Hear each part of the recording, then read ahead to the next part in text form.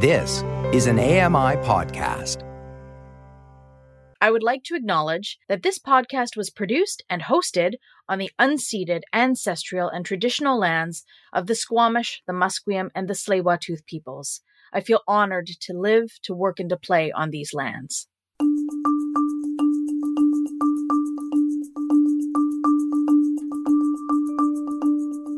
Hello, everyone, and welcome to Accessing Art with Amy. I'm your host, Amy Amanti. My pronouns are she, hers. I saw an interview with Victor Enns through the Disability Without Poverty Facebook group, and I was immediately taken by his usage of the written word to create poetry, combining themes that spring from his lived experience of disability, including osteoarthritis, which resulted in a leg amputation, depression, and hearing loss. Victor channels all of these experiences to the creative process. An accomplished and published writer for many decades and the co-founder of the Manitoba Writers Guild. Goodness, it's just so hard to keep up with all of the work that Victor does. His website is also fantastic and full of creative poetry and powerful words. From his home on Vancouver Island, please welcome Victor Enns. I'm Victor Enns, a poet living with disabilities in Kelowna in the Okanagan Valley. I have published 5 books of poetry. Welcome, Victor. Really excited to have you here. We haven't really had a lot of poets on this podcast, so excited to dive into the world of poetry. But before we get there, maybe tell us a little bit about, you mentioned that you identify with disability, and what does that look like for you? It started a few years back. A few years back is over a decade now, I guess, with my first osteosurgery as a grown-up on a broken ankle in 2009.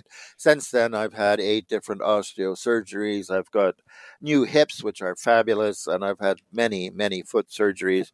I'm trying desperately to hang on to my right ankle, but that's not a for sure. Essentially, the doctor said I've got really lousy cartilage genetics, so I have arthritis in most of my joints, which includes in my spine and leads to things like this degenerative disease. This means living with pain. That's sort of my everyday, and I have medication that I work with. I have meditation that I work with to manage the pain. And so I guess I'm curious about how that intersects with you as a poet, whether you draw from this experience of living with disability, like you say, chronic pain and being an amputee, how that reflects in your poetry. Fairly directly in my book from 2019 called Love and Surgery, which details the surgery and the loss of limb. It's called Love and Surgery, but the last section is called Complications, which include the loss of a relationship and having to move into different accommodations and that kind of thing. But it's a topic that's hard to describe, and I want very much to make sure that I provide a narrative, a story that isn't the same as all the other stories. We're all different, and we all respond to our disabilities differently. We're neither all victors and we're neither all victims, is what I like to joke, because there are more than 2 stories. And so far, I mean, if disabilities show up anywhere in the media, they try to actually prefer to go with the easier stereotypes of either the hero like Rick Hansen or homeless people on the street. And there's a lot of ground in between those two.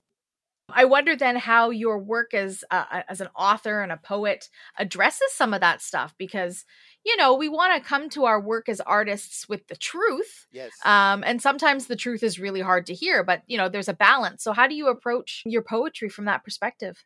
That's a good question. The answer to start with is it's important to me that I witness what my circumstances are, because my circumstances, though they are individual and personal, which is what the poetry conveys, is something that happens to a large percentage of the population. My psychiatrist talked to me and said, "So why do you write so many depressing poems and poems about pain? Surely that makes the pain and depression worse. I mean, why not write some happy poems?" Right. Was the advice. If you do cognitive behavior therapy, the idea is not to dwell on your pain, but to change your behavior to think happy thoughts.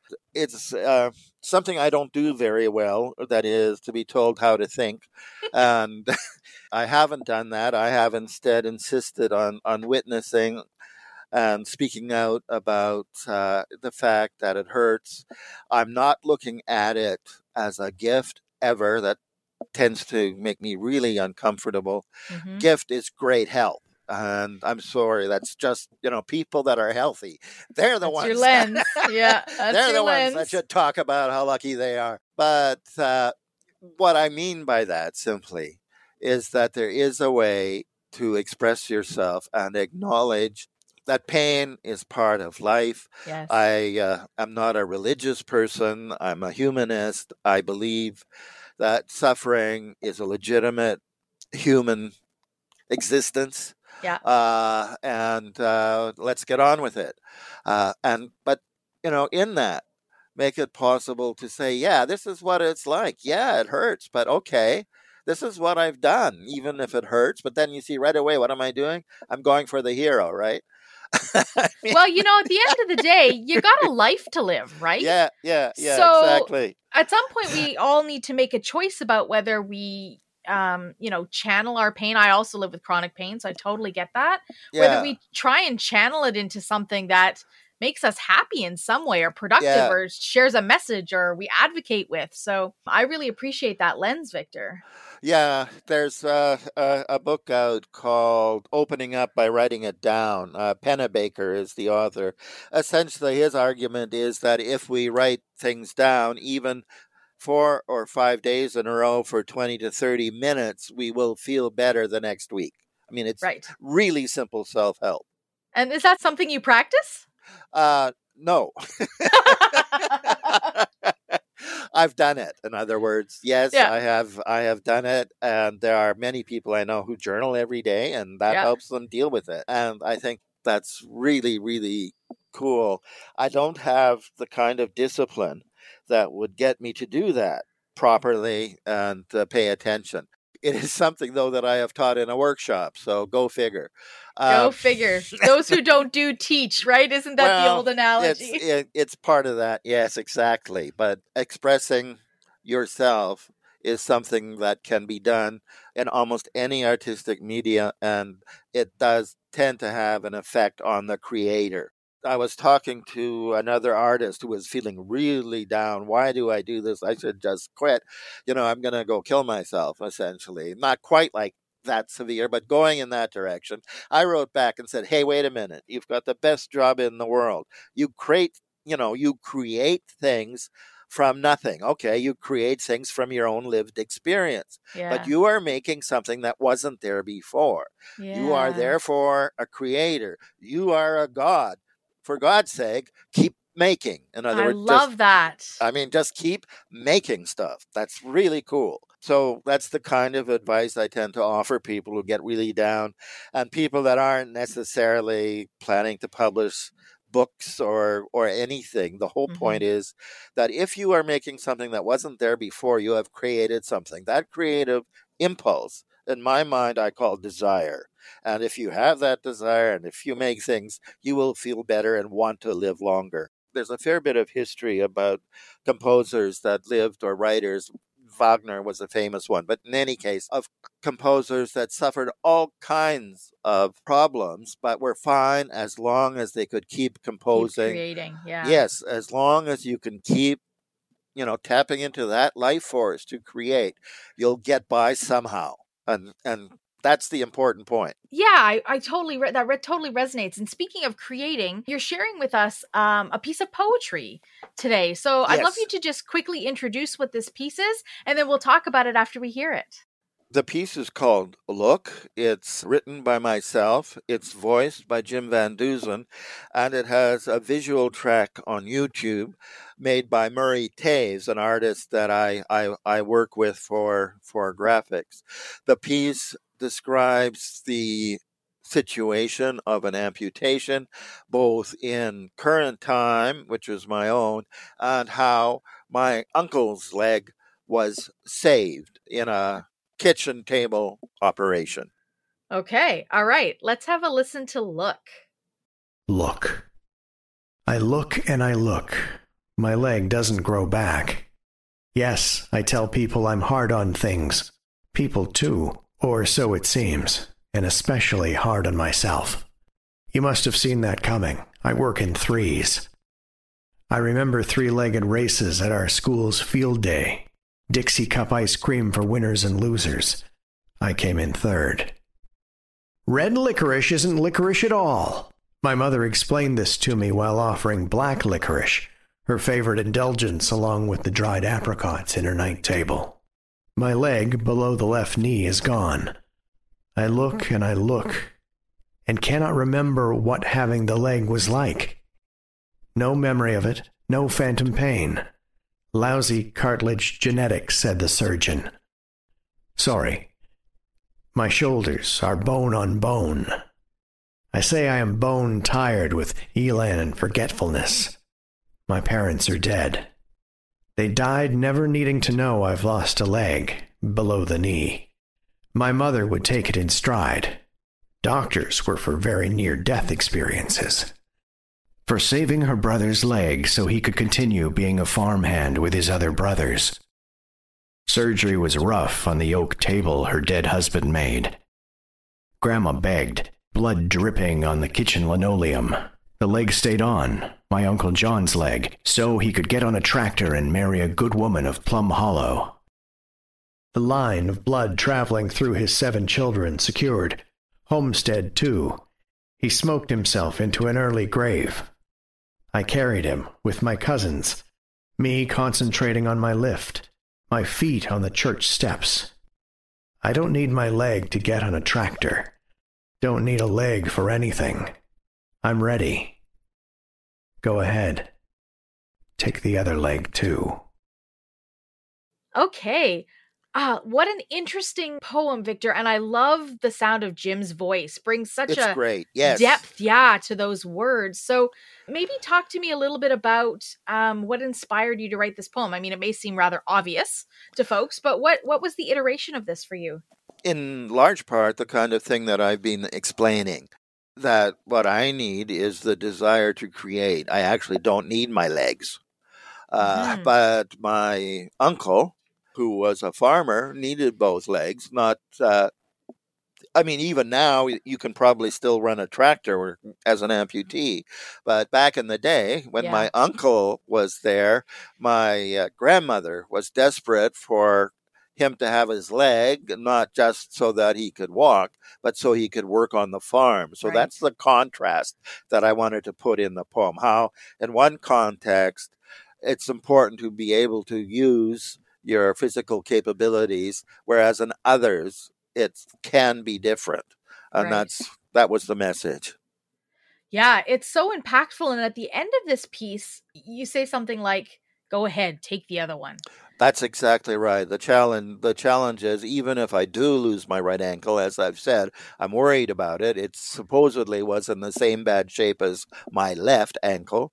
It was a failed ankle fusion, which I'm not in a hurry to try now on my right ankle.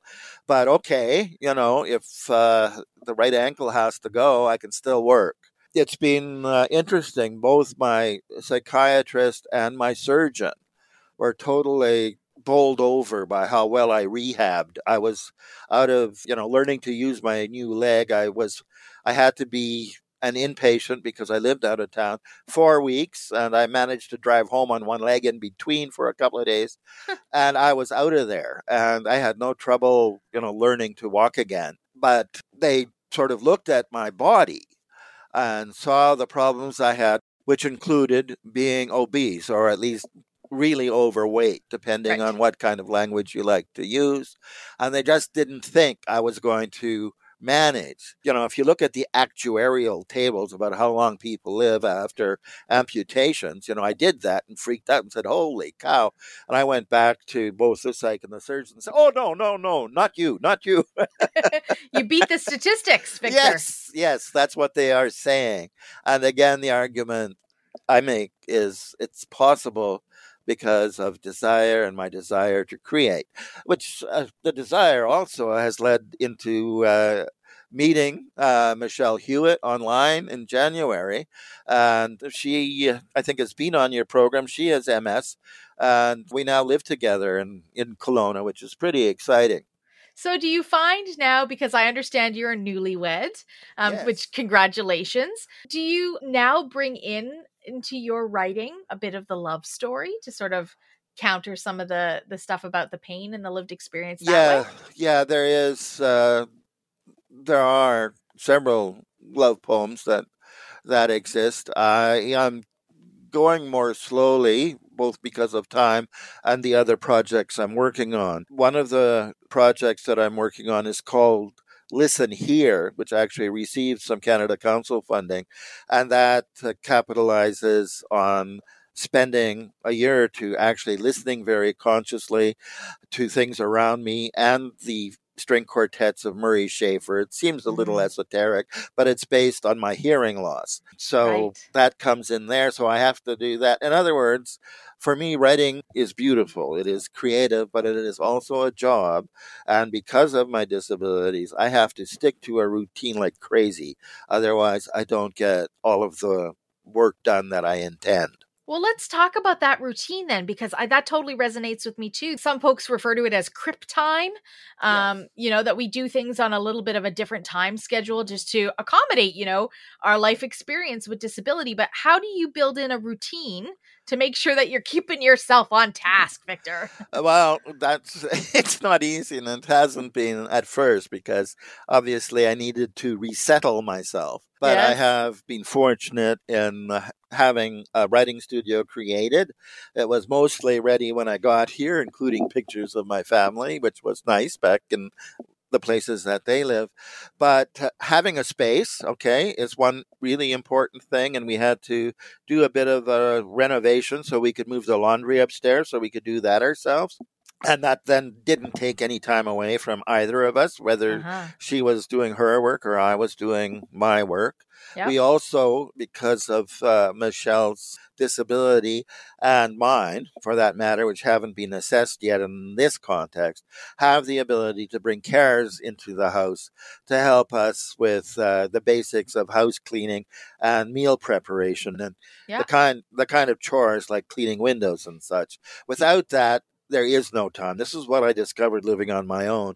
I could either look after myself and have everything look, like a normal place, or I could let everything go completely to hell and focus on the art. and focus on the art. And one of the beautiful things in our relationship is that the disabilities that we have are complementary enough that we can rest sometimes very much at the same time. And often, for example, we do the relaxation, the John Kabat-Zinn body scan, the meaningful, what is it?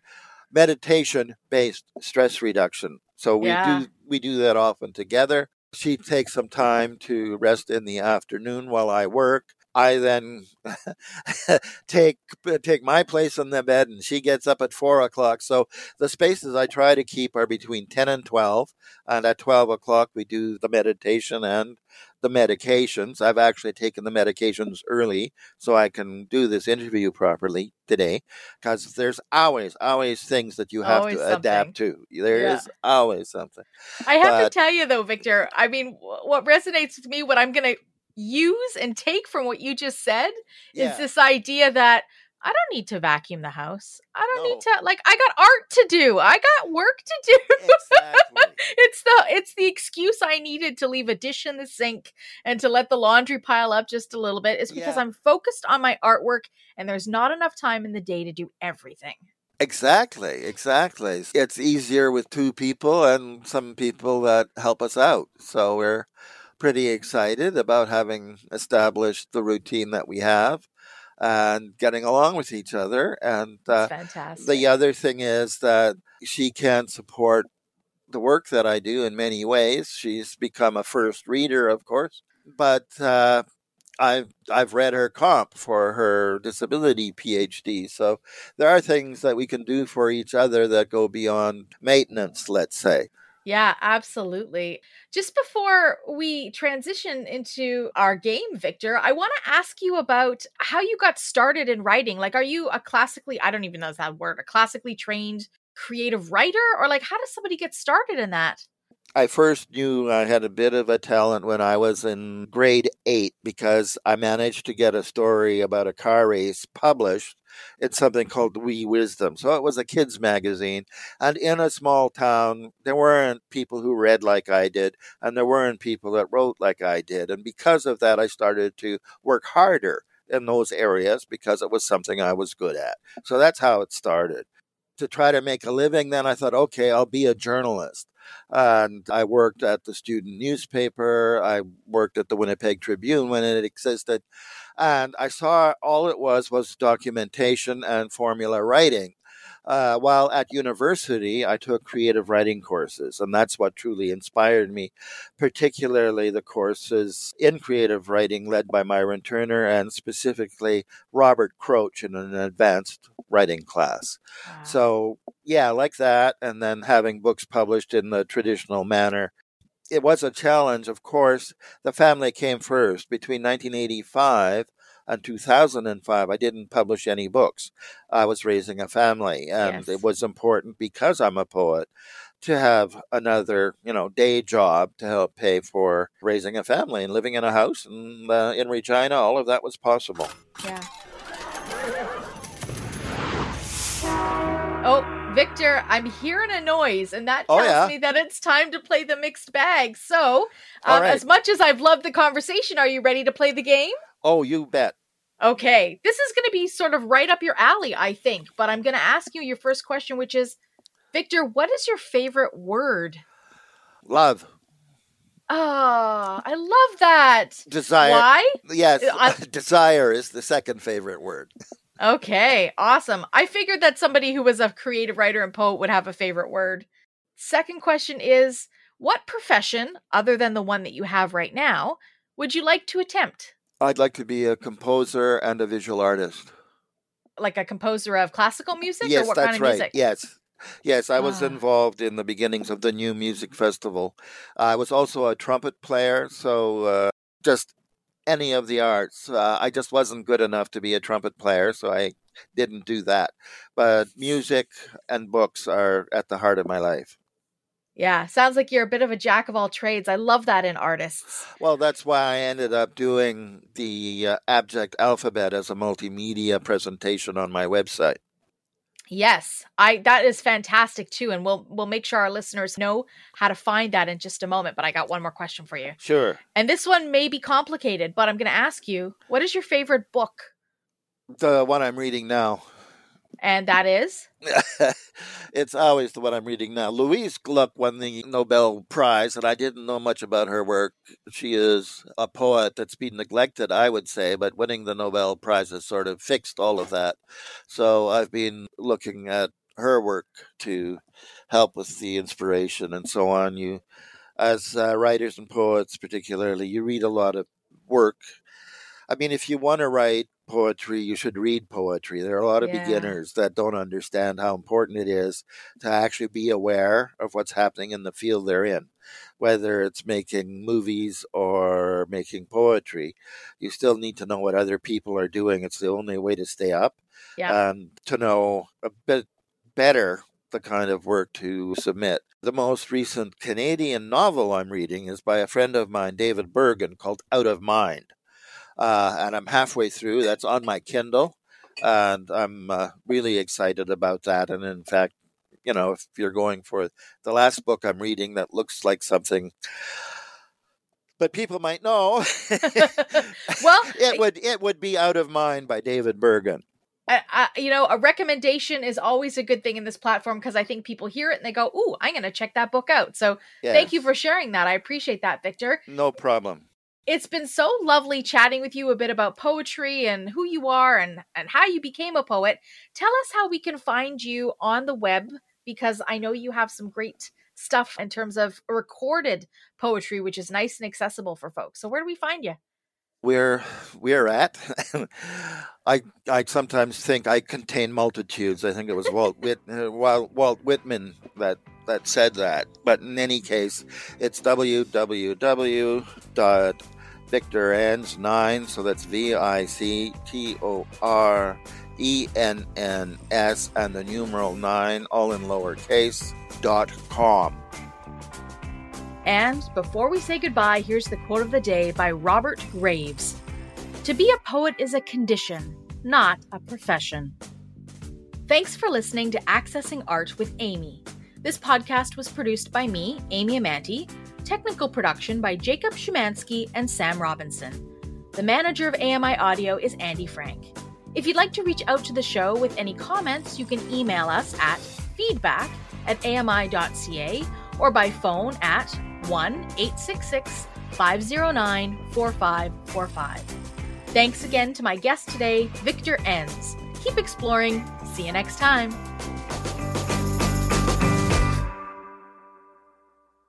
Hi, I'm Jenny Bovard. Join me monthly for Low Vision Moments, where I speak with awesome guests about some of the amusing things that happen when you're blind or partially sighted. Watch on YouTube or download Low Vision Moments from your favorite podcast distributor.